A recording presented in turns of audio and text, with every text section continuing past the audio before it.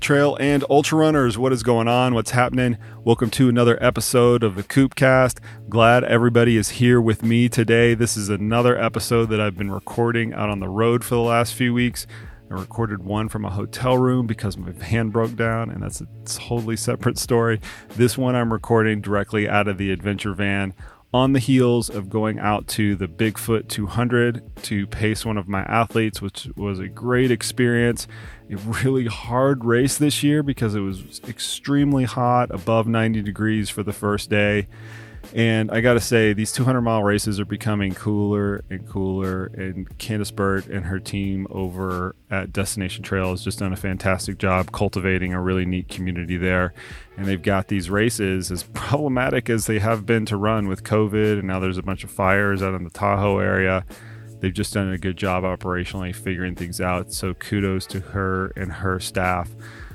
Longtime listeners of the podcast remember last week we talked with Jamie Pugh about this recent research paper that came out that kind of overviewed how gastrointestinal distress really starts and really manifests itself in endurance athletes. And the title of that paper is Gastrointestinal Pathophysiology During Endurance Exercise, Endocrine, Microbiome, and Nutritional Influences. This week on the podcast is an extension of last week's podcast where we have the lead author of that paper and Kyle Smith, who is in the research department at the University of Arizona. And I have to say that young Kyle Smith here, he punches above his weight in experience. I just learned this during the podcast, that this is the second paper that he's produced, and he is with a lot of heavy hitters right out of the gate.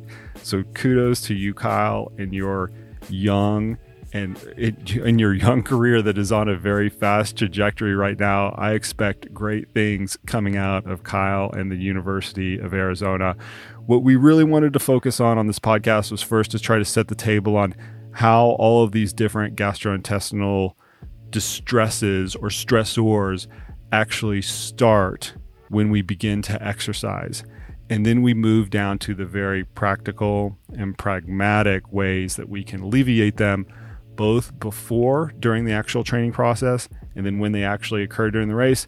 And as always with this podcast, if you get bored with simple solutions, you're going to be a little bit bored with this podcast because the solutions are remarkably simple. Interesting, but simple at the same time. I had a lot of fun with it, as I do with all my podcasts. I hope you guys do too. I hope there's a lot of practical things that everybody takes away from it. So here we go. I'm going to get out of the way. Here's my conversation with Kyle Smith, all about GI distress and how to prevent it from happening in the first place, which is the most important part.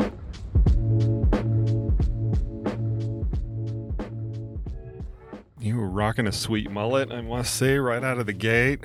Thank you. Good choice, my friend. Appreciate it. Well, you're in Arizona, right? I am. Yeah, Southern Arizona. Yeah. Well, we used to have an office in Tucson, so. Oh, really? Yeah. The mullet goes a long way in Southern Arizona. Oh, yeah, definitely. Some say it's ergogenic. I'm going to leave that in the recording. The mullet is ergogenic. I love it.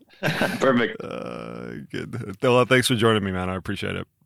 Yeah, thanks for having me. I'm excited about this. What do you guys currently have cooking in your lab? So I'm in actually a strict exercise immunology lab. So we do a lot of cancer immunotherapy. We look at how exercise can maybe augment treatments for those with cancer, or even the treatment itself.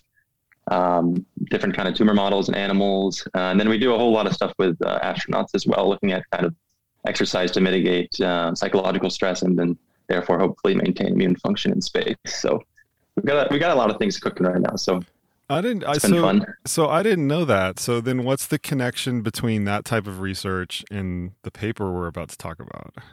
Yeah, it's funny how it all works out. So I did my master's at Florida State under Dr. Mike Ormsby. And so the gut stuff kind of just fell in my lap. We were going to go to the ultra triathlon. And I was interested in looking at inflammatory markers. And then with the collaborator, you thought, might as well look at gut stuff too. So that was kind of handed to me. And then we published that paper last year. I'd already moved on from my master's here to the PhD.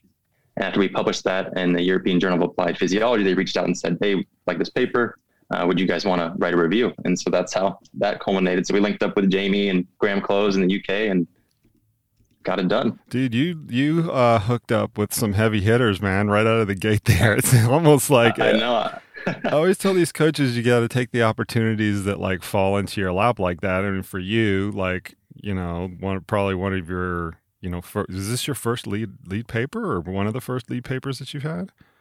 Yeah, second. So the first one was a gut paper. Yeah. So It was a big opportunity, and not going to lie, I was a little intimidated when we were working with those UK folks, but. Well, it's like I said, you got to take advantage of the opportunities in front of you, man. You get an opportunity to collaborate with, particularly Graham. With all due respect to Jamie, who's great, and he was on the podcast last week. Man, you jumped into the fire, and it's a great paper. Thank you. Yeah, so it's really good. It's been covered in a number of different news articles, and the listeners will remember last week we talked to Jamie about some aspects. We've already kind of gone through this weird transition that you've had personally working. Yeah. It's kind of not specifically or exclusively in exercise immunology type of setting, but then moving it over to gut function. But with athletes in particular, right? It always seems like we learn from other disciplines, from astronauts, like you were mentioning earlier, to people in more of a disease setting. We take learnings from those, and we start to apply them into in an athletic realm. So things that were originally intended for something else somehow get intended for an athletic realm. Do you see it like any of those parallels just in the early work that you've been doing? Yeah, definitely. From both sides. So especially when it comes to the gut stuff, there's a lot we could pull from the clinical side. You know, people suffering. In fact, that was kind of the justification for my first paper looking at inflammatory markers, because let's add some markers no one's looked at before, because we see them in situations like Crohn's disease or IBD, and maybe they're playing a role here in exercise, especially ultra, and maybe we can measure them. That didn't pan out. But that's one example, just taking it from the clinical side. And then from, you know, maybe the astronaut side, they are indeed athletes. So, they have to exercise a lot up there. And so, you know, we're interested in reducing the stress response. So being in space is inherently stressful.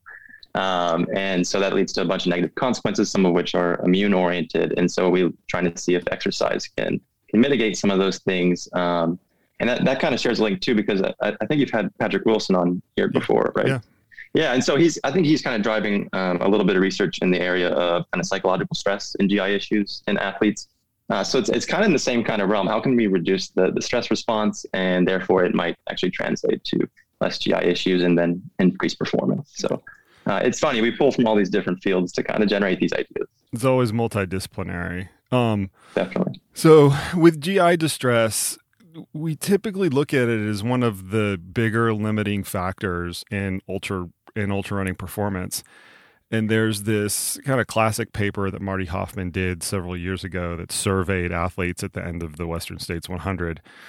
And they asked them kind of what impacted your performance, and GI issues rose to the kind of to the top of the list. And we've used that ever since as this kind of very literal litmus test of, okay, this is the biggest thing that limits performance. But we're starting to appreciate more and more that there's a range of GI issues that are out there, and there's also a range within each one of those GI issues in terms of severity. And then there's also a range of how all of those actually impact performance, which go from, well, you know, as Jamie put it last week, I was just farting out on the course, right? And that's not going to impact my performance that much, to I'm puking on the side of the road or the trail for 3 or 4 hours and I can't hold down food and I might even drop out. And that's a huge range, right? From nothing to dropping out is the biggest range you can actually think of. So can you kind of contextualize that picture just a little bit better based on what you learned from doing the research in the paper in terms of how impactful that range is and how athletes need to kind of like look at the potential performance impacts? Yeah, definitely. So it definitely makes the research harder, the variability in not only people's responses, but then the severity. So in terms of the incidence of these symptoms, like we know in ultra, like they're just going to happen, right? So we can just put that on the table. That's going to happen. But for the athletes themselves, it may be that the severity of whatever symptom it is kind of guides the intervention. So, most people deal with nausea as their biggest issue during these races, but some people might have extreme lower GI issues, especially as the duration goes on. And so that, we can try to, at least the best of our ability with the research we have, address those individual symptoms based on which are more severe, because those are the most likely to impact performance. And like you said, it could be something that's just a minor annoyance to completely dropping out of the race, and even in some cases hospitalization. So it is a huge range. So is it kind of an unfair umbrella to cast over all of these things? I use the analogy of strength training all the time, right? We use strength training to encompass everything from like plyometric types of lifts to physical therapy activities. And that's a huge, maybe sometimes 100 or even maybe 500x in terms of the force production. Right. Is it, are you kind of viewing this GI distress as the same thing, as it's a little bit of an overly broad umbrella because of all of those different impacts and the severity? Yeah, definitely. And, I think the research is starting to recognize that. So, you look maybe 10 years ago, we're looking at just overall GI symptoms during exercise. But as the papers develop, now they're starting to get split into upper GI issues, lower GI issues, maybe psychological influence. And so I think that's a really good thing that's starting to happen in the literature, is we're starting to tailor it and get a little more specific, because everybody's different. And you can't just kind of blanket statement all of GI issues. So okay, so let's take a note, and then you're going to have to probably correct me more than I'm going to correct you, because you're the expert. I'm going to paint the overly broad brush, and you can kind of drill it down to the specific ones. And this is a good transition point to those specific ones. There is a range of all of these complaints in endurance sport, and they've looked at triathletes and cyclists and marathoners and Ultraman athletes, like you're involved in, who have a lot of GI issues as well. I think that's one of the better parallels to ultramarathon running. And the overview of complaints is just like this laundry list, I feel like, of different GI systems, which is the broad umbrella. What are the more impactful ones in terms of performance when we look at that whole laundry list of things? I think probably the number one we got to focus on is the most common, which is nausea. So some of the symptoms that we experience are more just uncomfortable. So say bloating or flatulence or something like that. Those are just uncomfortable. I mean, they can verge on pain, especially in the bloating situation. But something like nausea, not only is it extremely uncomfortable, but actually is going to limit, especially an ultra race, nutrition, fluid intake, everything. So it actually has the potential to really impact performance, besides just how we feel and want to drop out or whatever, the psychological feeling. It's almost like a second order effect, right? Or the impact is on a second order effect. Yeah, definitely. And then, that's the most common, but then for the athletes that also get lower GI stuff, where they have to run off the trail, or they have to find a porta potty or something, like that's a huge issue as well. And so I tend to think of those two as the biggest. So kind of diarrhea on the lower side, or nausea on the upper side. But then there's this huge range of things in between, cramping, bloating, flatulence, stuff that influence both of them and commonly occur, but tend not to really detrimentally affect performance like those two ends of the spectrum do. And take the listeners through the severity component of nausea and how you determine it in the lab, because we're going to talk a little bit about that. But if you have no sense of how does somebody like you in the field, who's trying to put this scale on things, and we're relaying that scale to people who might not have ever experienced that, right? They just think, I'm puking on the side of the trail. But in reality, what you need to do is you need to say, okay, what is the actual severity of that? How does that work in the field, so we can calibrate that in everybody's minds right now? Yeah, that's a little bit easier in the lab, because you can really explain how you want it done and familiarize them with the scale. I mean, all we can really do is provide the scale, and it's usually like 1 to 10 or something. And of course, the response is completely subjective. So someone's 5 might be someone else's 8. Right. You never know. But in the field itself, you probably have limited time with the participants to educate them on what you want done on your scale. And so it definitely complicates it. And most of ultra research has to be a field study, right? So that's a struggle, is explaining, 0 corresponds to this, whereas 10 corresponds to the absolute worst nausea. You have to quit the race, sort of thing. That's a tricky question because it's so subjective. And it sucks that the best we can do is a scale. Right. Right. We don't have like a biochemical marker or, That's exactly what I was that. going to point out. Right. We're used to seeing things like lactate and CPK as kind of surrogates of other types of activity that are going on and that are going on the body with GI distress. While there are some biochemical markers that can indicate of that can be indicative of damage in terms of the actual nausea that people are experiencing, which is the functional part of it, you're right, it is entirely subjective.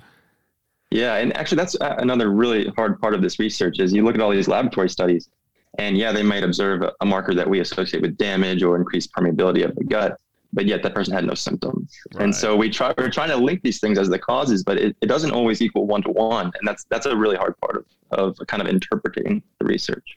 Okay, so this kind of brings me to what I really wanted to talk to you about the most is like, how does it happen, right? How does an athlete go from standing on the start line, I've got my nutrition plan dialed, I've done it in training, I know what the heck's going on, to some handful of hours later, everything starts to unravel and they can't take in food and they're, kind of a mess they're a mess on the side of the trail. What things are potentially happening between that start line and that point from a physiological perspective that has caused this state that we're trying to avoid? Right. Yeah. So totally linked. But if we just consider the physiology and then the nutrition as a separate influence, you'll notice in a lot of these gut reviews, we all tend to say the same thing over and over again when it comes to the cause, because we really can't go past that yet. But there's a few main causes that most people agree on, right? And so one of which is the simplest, which I'll just put in here at the beginning because we can't talk about it that much, is the mechanical damage to the lining of the gut. So most symptoms are observed in runners. And so the thought is that, that repetitive foot strike is causing impact and this jostling of the gut over time, especially over hours and hours, causes damage to the gut, which is going to lead to, you name it down the line. That's obviously not a good thing. We can't really observe that very well, but that's thought to occur because of running being the prominent sport that produces GI symptoms. And can we pause on that really quick? Like another one of the reasons that is a thought is what we see when we do gut testing in like a cycling modality versus a running modality when the caloric intake is roughly equal, right? The cyclists can tolerate, they have fewer, they're lower on the incidence scale, they're lower on the severity scale, kind of however you want to slice and dice it, and they're also lower on the biochemical markers that you're referring to as compared to the runners when you kind of look at an equivalent trial. So it's thought to be, it's not necessary, the intensity is a smaller component than the jostling from that perspective. Right. Yeah. And again, that's a very hard thing to quantify. Right. We observe these effects and say, oh, that's probably playing a role, but there's not a really good lab way to test. Like if you just completely jostle the gut, does that cause a lot of damage? Right. That's not an easy thing to test. So that's why we can't talk about it that much, but that's a good point between cycling and running, which is a good segue to like the next major cause that we observe regardless of cycling or running, which is blood flow restriction. So as soon as you start exercising, the gut is going to lose a portion of blood flow. So at rest, the gut may receive around 30% of your cardiac output. I mean, it's a substantial amount of blood. That's a lot. Yeah. Is going to the gut. Yeah, it's a lot. And as soon as we start exercising, that blood is needed elsewhere, right? So the working muscle, the lungs, the heart, and then especially if it's in the heat, the skin to cool us off. So the gut serves as the major reservoir of blood in the body. So that's where we pull from. You get constriction of vessels in the gut. It's going to reduce that blood flow. Part of the cause of that is going to be catecholamines. So exercise essentially is a stressor. It's almost analogous to a fight or flight response. So you're going to get a huge increase in epinephrine, norepinephrine, both systemically and then locally within the gut to constrict blood flow, which is not a good thing in the gut because just the way that parts of the gut operate, kind of the way the enterocytes are designed, blood kind of comes up from the bottom of them and then circulates back down. And so that the tip of many of the cells in the gut are already low oxygen environment. So if you further reduce blood flow, you're causing kind of a local hypoxic response, which is not good for cells. and theorized that that causes a lot of damage. That's not only going to cause inflammation, it may cause kind of phosphorylation of these tight junctions that keep our cells together and maintain that gut lining. And that's going to lead to a whole host of other problems. So I'd say that's the more universal thing, is for sure there's restriction of blood flow. And does this kind of like circle us back to one of the ways to alleviate nausea and other types of GI distress? You can see how I'm pausing there. I'm trying to add some level of detail to the GI distress umbrella.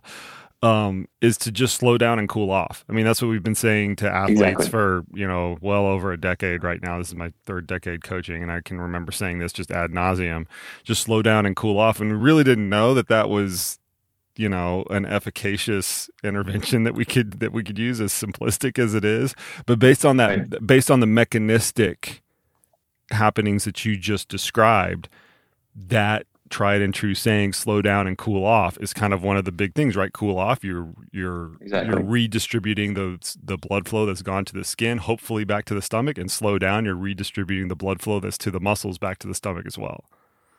Right, exactly. And so it's funny that many of the specific recommendations we can make to avoid these issues are incredibly practical like that. Just, you need to cool down, slow down, any way you can. So unfortunately, we can't get too specific with the recommendations. That's one big one, because by and large, if you look at the research, if you add heat as another component of what you're testing and looking at anything in the gut, it almost always exacerbates symptoms. So it's thought because of that blood flow issue. Not necessarily the temperature inside the stomach, but the blood flow redistribution that's caused from the heat, or is it both? It's both. Yeah. So just linking it back to the whole universal blood flow restriction, that's definitely going to exacerbate that, because we've got to move more blood to the skin to cool.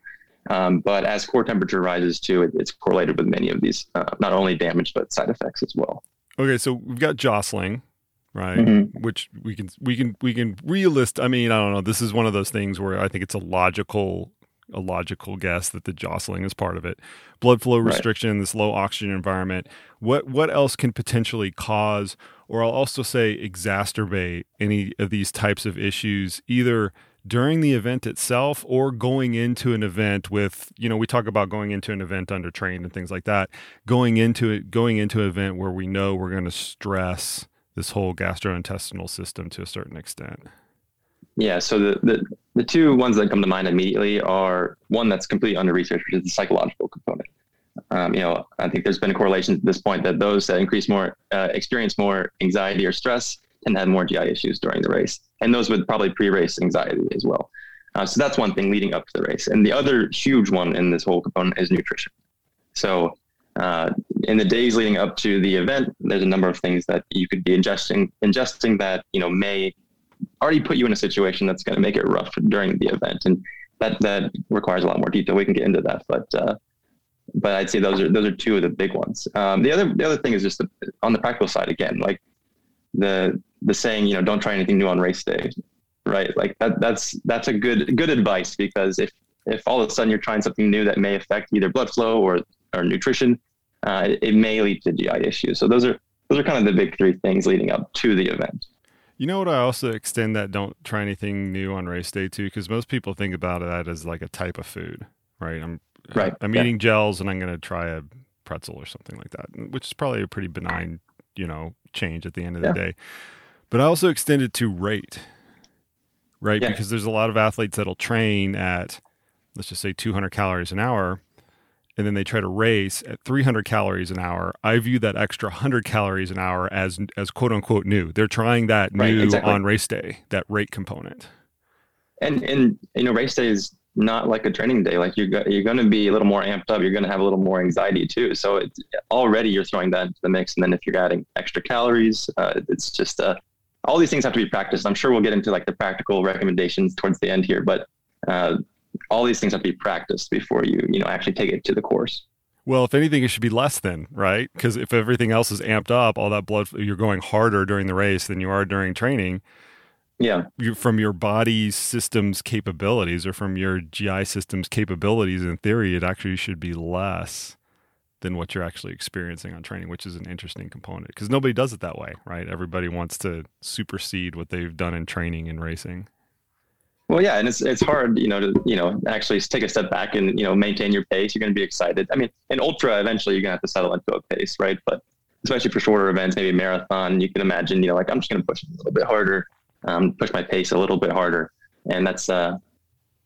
But when it comes to GI issues, it's really like what are you used to? What is the gut used to? And that's one of the best ways to avoid symptoms. I think an interesting way to look at this, kind of circling back to the complaints component, is where those complaints occur. And you looked at a lot of research from, let's just say, like the 10K in running and 40K in cycling duration, all the way up to ultra distance. And that's a big, huge range. There seems to be almost kind of like a bell curve that exists in terms of what athletes are having the kind of the most problems, and it's not at either ends of the spectrum. I mean, it's kind of like in the middle of it. Can you kind of go through that and theorize to a certain extent why you think that is? Yeah, so I'd say the general rule of thumb with any GI symptoms, so regardless if it's upper or lower, seems that as duration or workload increases, the likelihood increases. And that's why we, assume basically all ultra athletes are going to experience something. Because duration is at the maximum. Yeah, it's just right? Through the roof. Yeah, exactly. But in the shorter races, again, depending on intensity, but it doesn't really, based on our understanding of what we think the physiological mechanism is, it doesn't really seem like they provide enough time for some of those symptoms to occur. And a lot of this is going to be dependent on nutrition. So if you're doing a 10K, do you really need to be, really focusing on nutrition, right, ingesting something during the race? You don't. So you kind of eliminate that aspect, and that's probably upper GI because it's just a short duration. You probably don't need to be taking in carbohydrate during the 10K. But as you increase the duration, maybe get up to marathon, then it becomes, more of an issue, especially for people who aren't running it super fast. It goes on to 4 or 5 hours. You're going to have some, most likely, during the race, nutrition. It's going to increase the severity of upper GI issues, but then the duration is sufficient at that point that we may start to see more lower GI issues. And it's hard to really be specific about that because some people will experience lower GI issues just from anxiety. So, right, that could happen anyway. But in terms of the mechanism of what we're thinking about, blood flow restriction, and then, sufficient time maybe with that jostling effect, like as you go on in distance, the more symptoms you're going to experience. So I have this experience out in the ultramarathon world where I go and I attend a lot of events, and I see by far the most GI issues at the 100K and 100-mile distance. I see far fewer at 50K, almost none at the marathon. Not that they don't exist, but almost none at the marathon. And just this past weekend, I was at a 200-mile race, and I hardly saw any of it. You see little, but not a whole lot of it. 200-mile. Yeah, 200-mile race. It kind of speaks to this duality of duration and intensity. Yeah. I guess it could be and or intensity, because of the 200-mile distance, the intensity is just so low, right, that you have the opportunity to eat a whole bunch of stuff, and your blood flow isn't redistributed so much due to the low output. Exactly. So yeah, if it's a super long duration and it's just, the requirement is your pace has to be very slow, are you pushing the physiological threshold for causing, severe reductions in blood flow that would lead to symptoms? Maybe not. And maybe that's why you're not seeing symptoms. Of course, we haven't done that research. It's incredibly hard to do. But that would be the logical conclusion there.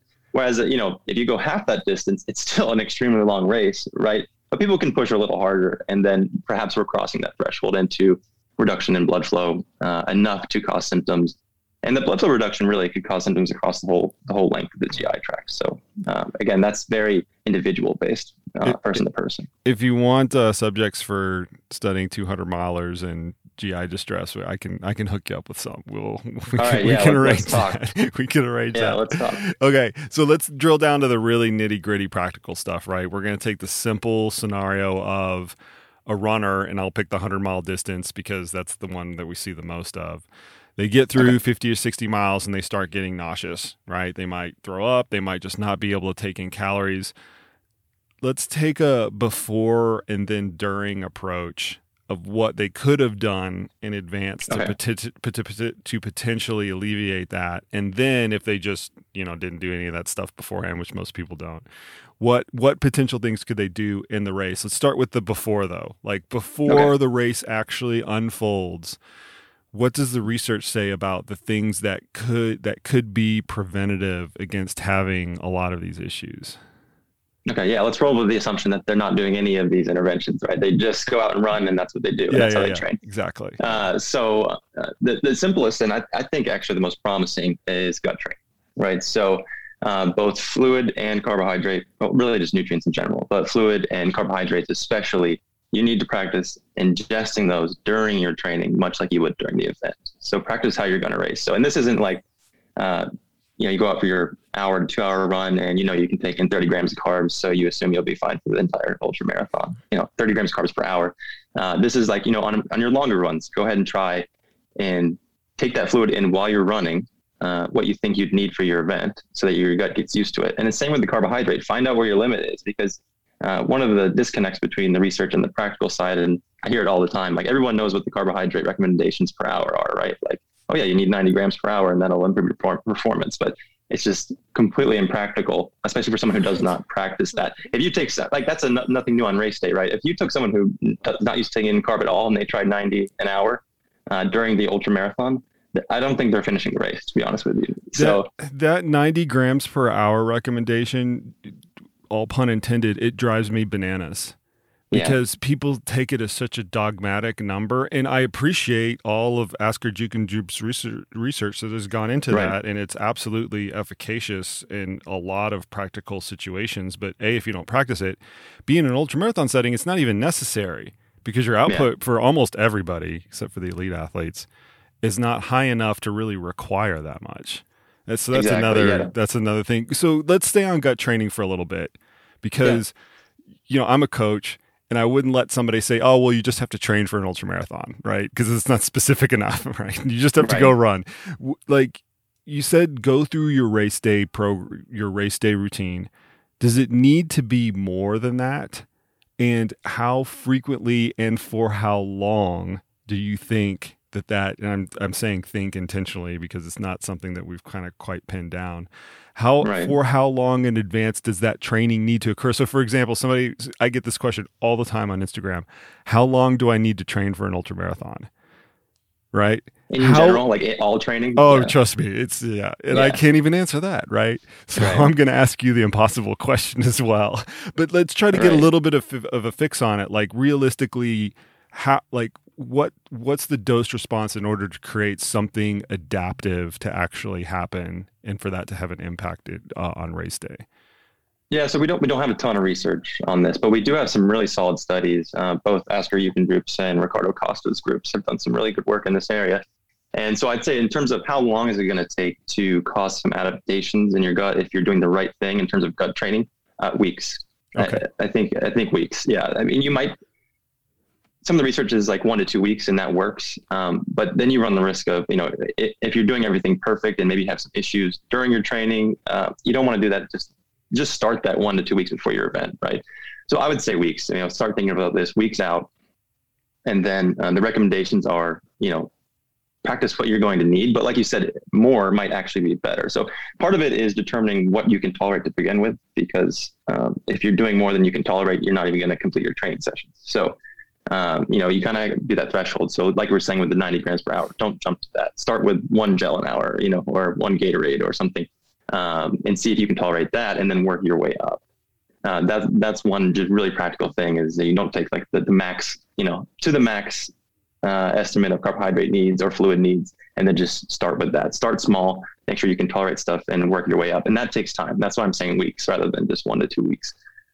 Because these adaptations can occur rather rapidly if you're doing it frequently. And much of this research is doing it like 5 days a week. So that it is pretty frequent. But I would say weeks out, start, decide how much fluid based on the temperature of your race also, but how much fluid you think you'll need and try to take that in at least that much during, maybe spread it out over an hour, decide how much you're going to drink. And then you can add the carbohydrate in as well. And I would start with, I think it's simplest just to do a gel, right? Like just 1 gel an hour, see if you can tolerate it. And And another practical recommendation there is not to just like, okay, this is hour one, I'm going to chug all the water and take the whole gel all at once. Like it's probably better to spread it out over that amount of time. So I think that's how people could start this process, and then you start to tailor it. So I know I can tolerate this for 3 hours. Let me try a little bit more fluid, a little bit more carbohydrate, because if you do practice more, I would say, and again, there's little research here, but I would say that it's less likely that you're going to have issues on race day if you're doing a little bit less than what you're used to. So it's almost like endurance tricky, training, right? It takes weeks. Yeah. Endurance training is probably a little bit longer, but it takes weeks, not days. And you want to use some type of progressive overload structure. Yeah, it almost has to be periodized, which is strange, but yeah. No, I mean, I think that's really salient, that the fact that you don't want to start out at, okay, I guess my maximum is going to be 400 calories an hour, or however you want to slice and dice it. I'm going to start low and then kind of titrate up from there, and let the adaptive process kind of coincide with the training process that's actually going on. Right. Yeah. So it's going to take time, and that's why it's not easy to do these things. But from the before the race perspective, in the training days, I'd say those are two of the biggest. Nutrition becomes an absolute must in ultra, right? So you can probably get away with short, half marathon or something, not doing anything. But as the distance increases, nutrition's a given. So you need to practice that, and you want to take in as much as you can to increase performance. So okay, so all the experts have kind of like come down to the same thing. Gut training is first before all of the other interventions that can kind of happen. Not that they're not mutually exclusive, because they can definitely benefit from each other. But before you start down the path of any of these other interventions that we're going to talk about, gut training kind of has to happen first. That's like almost like the foundation of what you're trying to figure out. Fortunately, it helps training as well, right? I mean, you take in some calories during training, your training is better, your fitness is better, and things like that. But making it a deliberate part of training, I think, is a different context. Okay, so we're still in the before. Gut training's your heavy hitter. What else before the event can the athletes do to help mitigate some of this GI distress? Two things come to mind. So one is more on the nutrition side as well. So, everybody practices different diets. So it gets really individualized here. But one of the aspects that's receiving a lot of attention right now is low FODMAP diets, right? So these are diets that kind of exclude short carbohydrates that may cause gut issues. So a bunch of different types of foods that if you ingest, not only draw fluid into your gut, which you probably don't want during this time, but also are fermented by bacteria in the gut, produce a bunch of gas, and therefore potentially symptoms. So without getting into the nitty gritty on that, not that people are advocating for low FODMAP all the time, but just that maybe in the day before the event, you're not taking in a ton of fiber or anything like that could still be around during your event, that could be fermented and cause some issues. So I'd say that's probably one of the last very practical nutrition recommendations. It's a little harder to do. I'd say the gut training is definitely prioritized there. And then the last practical thing is just plan, right? These things, know what you're going to do at each aid station, or at this mile marker, I'll have this ready. So you can kind of actually plan out how you're going to do your fluid, nutrition, cooling, even throughout the race. I think that's huge, because if you just go in head first, I think it's more likely that you'll experience it. So you're going to have to get into a little bit more detail about what a low FODMAP diet is, because I got some comments based on the last podcast that I did with Jamie. It was like, what is this? So when we're talking, you kind of described it very, very briefly as a diet that avoids some of these short chain carbohydrates. Practically, what does that mean? Like, what are the foodstuffs that could be potential that people can try to avoid in order to potentially, these are all the caveats, can try to avoid to potentially reduce some GI issues? Yeah, it gets really tricky. I'll dive into that, but I would say just the very practical take home for athletes is like, don't max out on fiber in the 24 hours before. Okay. So that's the very one-liner practical. So FODMAPs are fermentable, oligo, monosaccharide, and polyols. So these are just different names for carbohydrates. Some of the examples of different things that fit in that category are like wheat, rye, barley, beans, lactose, so dairy, especially for someone who's sensitive to dairy, maybe in the 24 hours before, avoid some of that. And then the polyol side of things is artificial sweeteners, which I feel like actually people don't really talk about that often. but maybe good to avoid those in the 24 hours before. And this applies during the race as well. So 24 hours before and into the race, don't be loading up. And actually, this is an important topic because although I guess I would have expected it, there was a recent review out of University of Illinois, I think, that found that they surveyed like a bunch of endurance athletes in the hundreds and found that not only were endurance athletes eating what they would consider a high FODMAP diet, because athletes tend to eat healthy anyway, sure. a lot of fibers, fruits, vegetables. But they were also doing so habitually around and during exercise without knowing it. So that, it's some evidence that maybe that's a very practical approach. So again, this is a harder one to tailor than the other things. And that's why I said maybe the one liner is, what if you just reduce your fiber intake in the 24 hours before? But it's so interesting because we talked about this with Jamie, right? And I've had athletes on both sides of the fence with this. I've had athletes that have perpetual GI issues, no matter how much gut training we do, no matter what we do in training and things like that. It's just always an issue.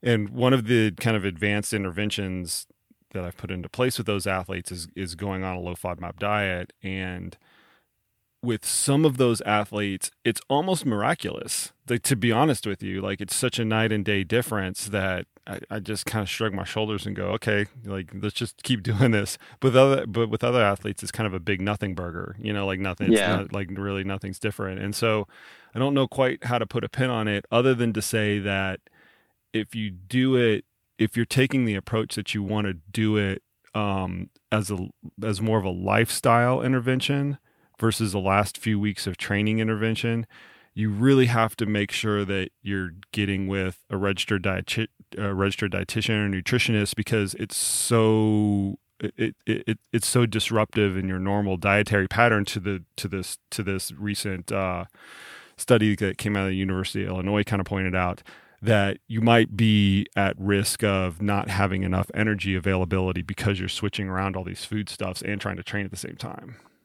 Yeah, exactly. It gets really tough. And that's why we actually put, I think, a line in our most recent review that, this is receiving a lot of attention. For some athletes, it definitely seems to work.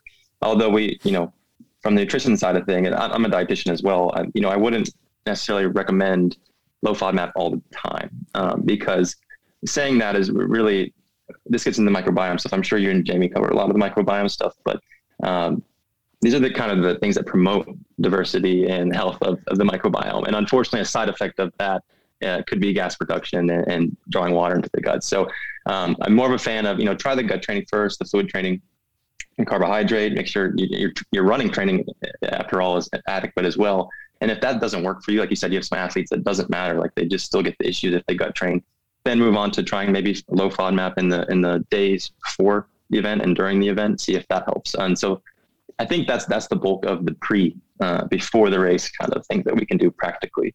At this point, I mean, we're constantly, expanding the research and hopefully we'll find more and more interventions, but those are the big ones. Okay. So we've got these two big ones, training the guts, definitely the heavier hitter there.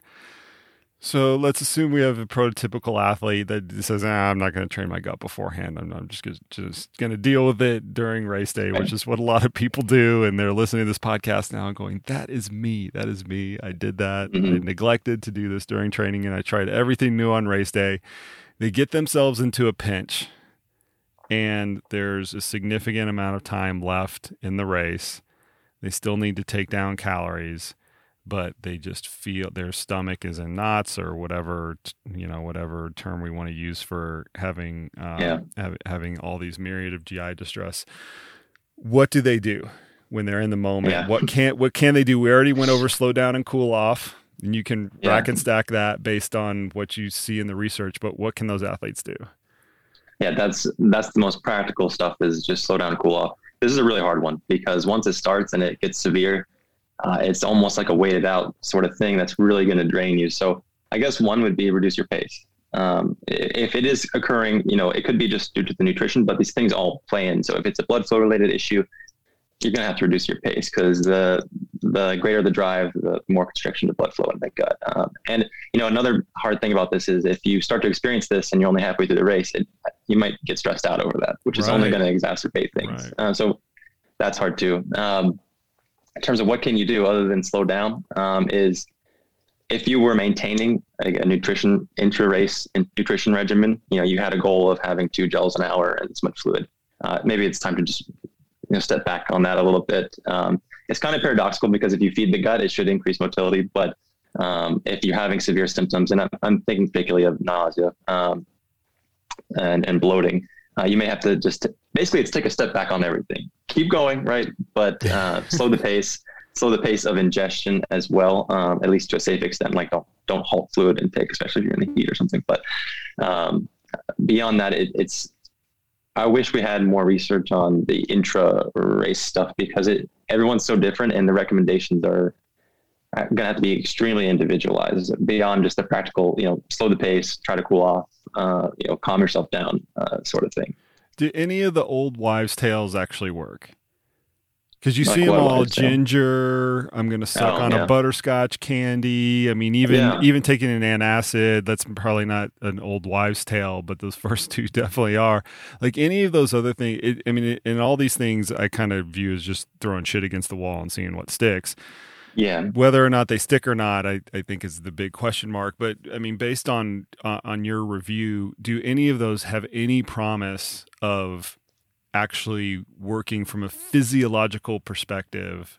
And certainly they can from a psychological perspective if they heard, oh, this worked for so-and-so, so it might work for me.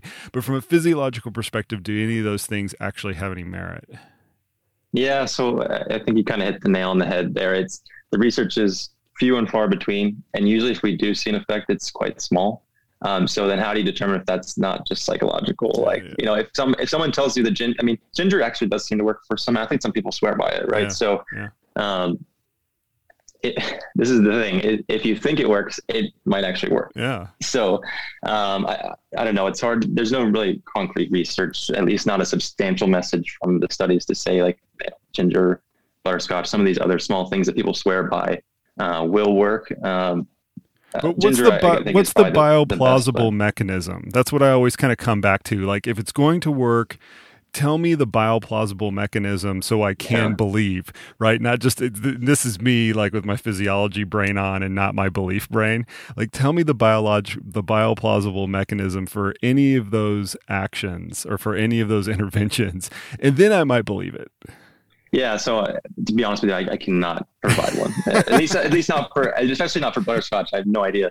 But I tend to focus on the big things because people find those little things that they swear by, and if it helps them keep doing it. But in my eyes, you gotta do the big things like we were just talking about first, and those have the largest impact. And then try these little so-called wives' tales.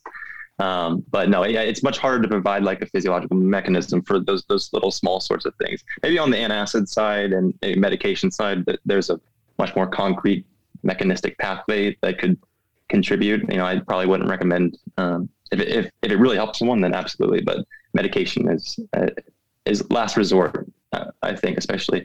And I haven't mentioned it yet, but NSAIDs are almost a complete avoid in this situation. You want to avoid NSAID usage, especially during the race. Just another reason to avoid NSAIDs. The long-term listeners of this podcast will long list. Oh gosh, they'll remember my many rants on NSAIDs and my issues with those. But that's another story for another day. So I think the learning lesson with the gingers and the candies that you can suck on and any of the other kind of things is don't look for the bioplausible mechanism. Just believe whoever's giving it to you. Yeah, believe. No, seriously. I mean, I think that like just believe it works. Just trust them, believe it works, and then maybe it actually will. You just brought something up that I think we might have neglected before, and this has popped up in a couple of research papers, which is using a course of proton pump inhibitors in the days leading up to a race to potentially reduce specifically the damage that is occurring in the gut. What does the research say about that? Because I've actually used this intervention myself personally, and so we'll have to describe it a little bit for the listeners that aren't familiar with the protocol. And I've also used it with athletes with kind of mixed, it's N of 5 or whatever, mixed kind of mixed success there. So what does the research say about that type of intervention? And first off, what is the intervention specifically, so that everybody's on the same page? Gotcha. Yeah. So using proton pump inhibitors are just a method of reducing acid secretion in the stomach. And one of the symptoms that we really haven't touched on, but classified in the upper GI symptom list, is reflux, right? So that is something that some people experience. And of course, even outside of exercise, the common treatment for that is antacids. Or proton pump. There's many, but proton pump inhibitors specifically. So again, I think you kind of hit it there. Mixed results. It's kind of vary person to person. There's probably a place for them in some athletes, especially that already have underlying issues. But I think you run the risk of, again, this goes back to the planning. But you run the risk of what if you're used to taking antacids, specifically, I'm thinking of proton pump inhibitors. Up into the week leading up to the race, and then for whatever reason you forgot, and it's not in your bag on race day. Like again, it takes some planning, but because chronic use of proton pump inhibitors, once you come off them, actually will jumpstart acid secretion until the body kind of finds its homeostasis again. There's a fine line that you're kind of walking there with the removal of the intervention. Yeah. Right. So imagine that you on race day, all of a sudden you're doing this intervention to try to reduce acid secretion, which might help with some of your symptoms, and then all of a sudden you don't have that intervention and you have even more symptoms. So again, it's just a planning thing there. But again, this is one of those things that comes far down the line for me in terms of interventions you might try. Like, I think you got to try the big things first before you get into medications and things like that. And what we're talking about, just to back this up for the listeners again, is you take a course, like a 7 to 10 day course of something like Prilosec or Nexium, or what are some of the other brand names that people are going to recommend? Those are the big ones. Those are the two big ones.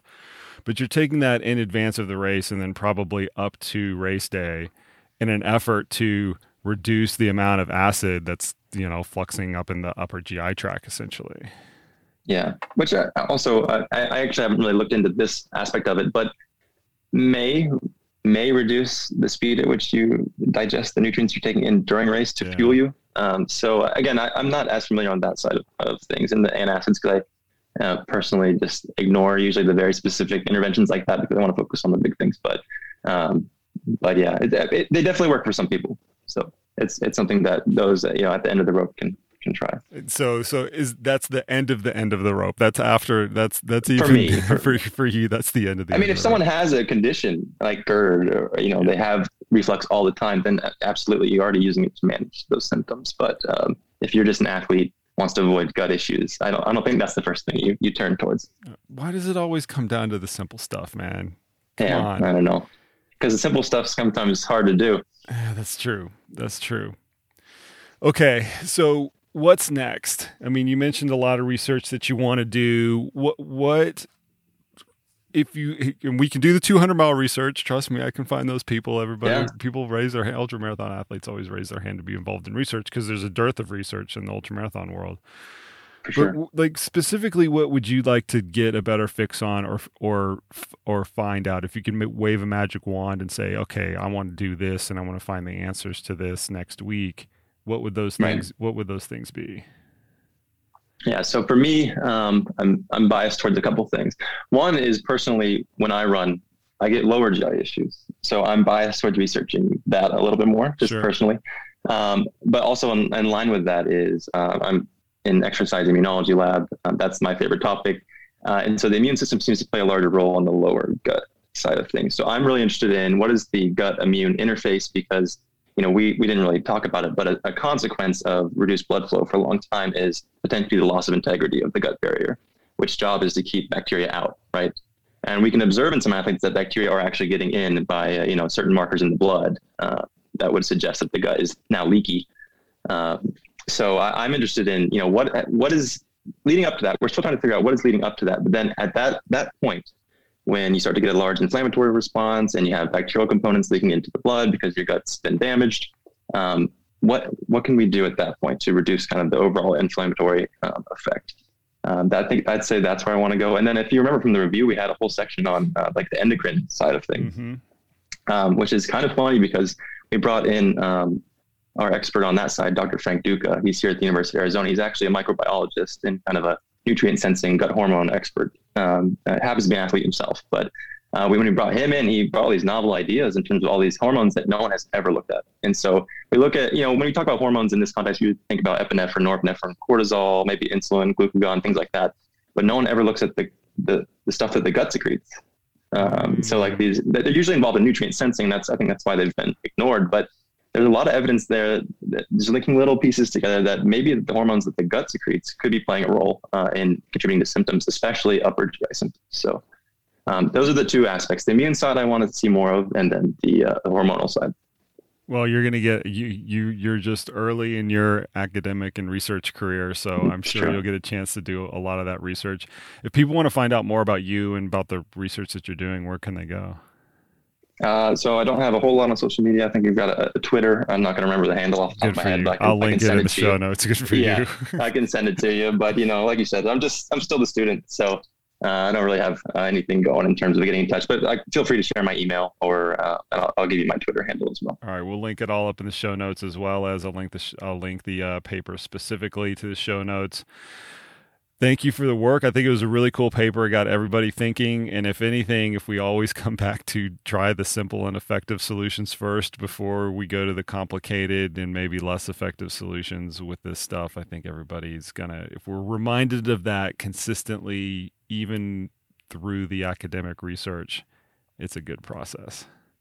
Yeah, thanks for having me, Jason. And yeah, unfortunately, we can only make very broad practical recommendations at this point, but there's a lot of research to be done. I don't think, unfortunately, if it works, just got to do it. You just got to do it, right? I mean, everybody wants the magic, the magic button, the magic pill, but good old training gets you a long, long way. I'm going to run out of ideas for this podcast because that tends to be one of the recurring it's always a message. Yeah. No matter who I bring on, that's the theme. Just train more.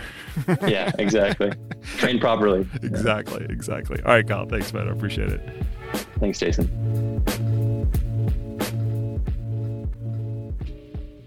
All right, folks, there you have it. There you go. Much thanks to Kyle for coming on the podcast today. I cannot believe how early in his career Kyle is and what he's already brought to the table. I expect great things out of you and wherever you go, Kyle. No pressure there. This is not the last time that Kyle will be on the podcast. I can guarantee you that, because if he's starting out of the gate with stuff like this, who knows what's going to happen next. So appreciate you coming on the podcast and sharing your wisdom.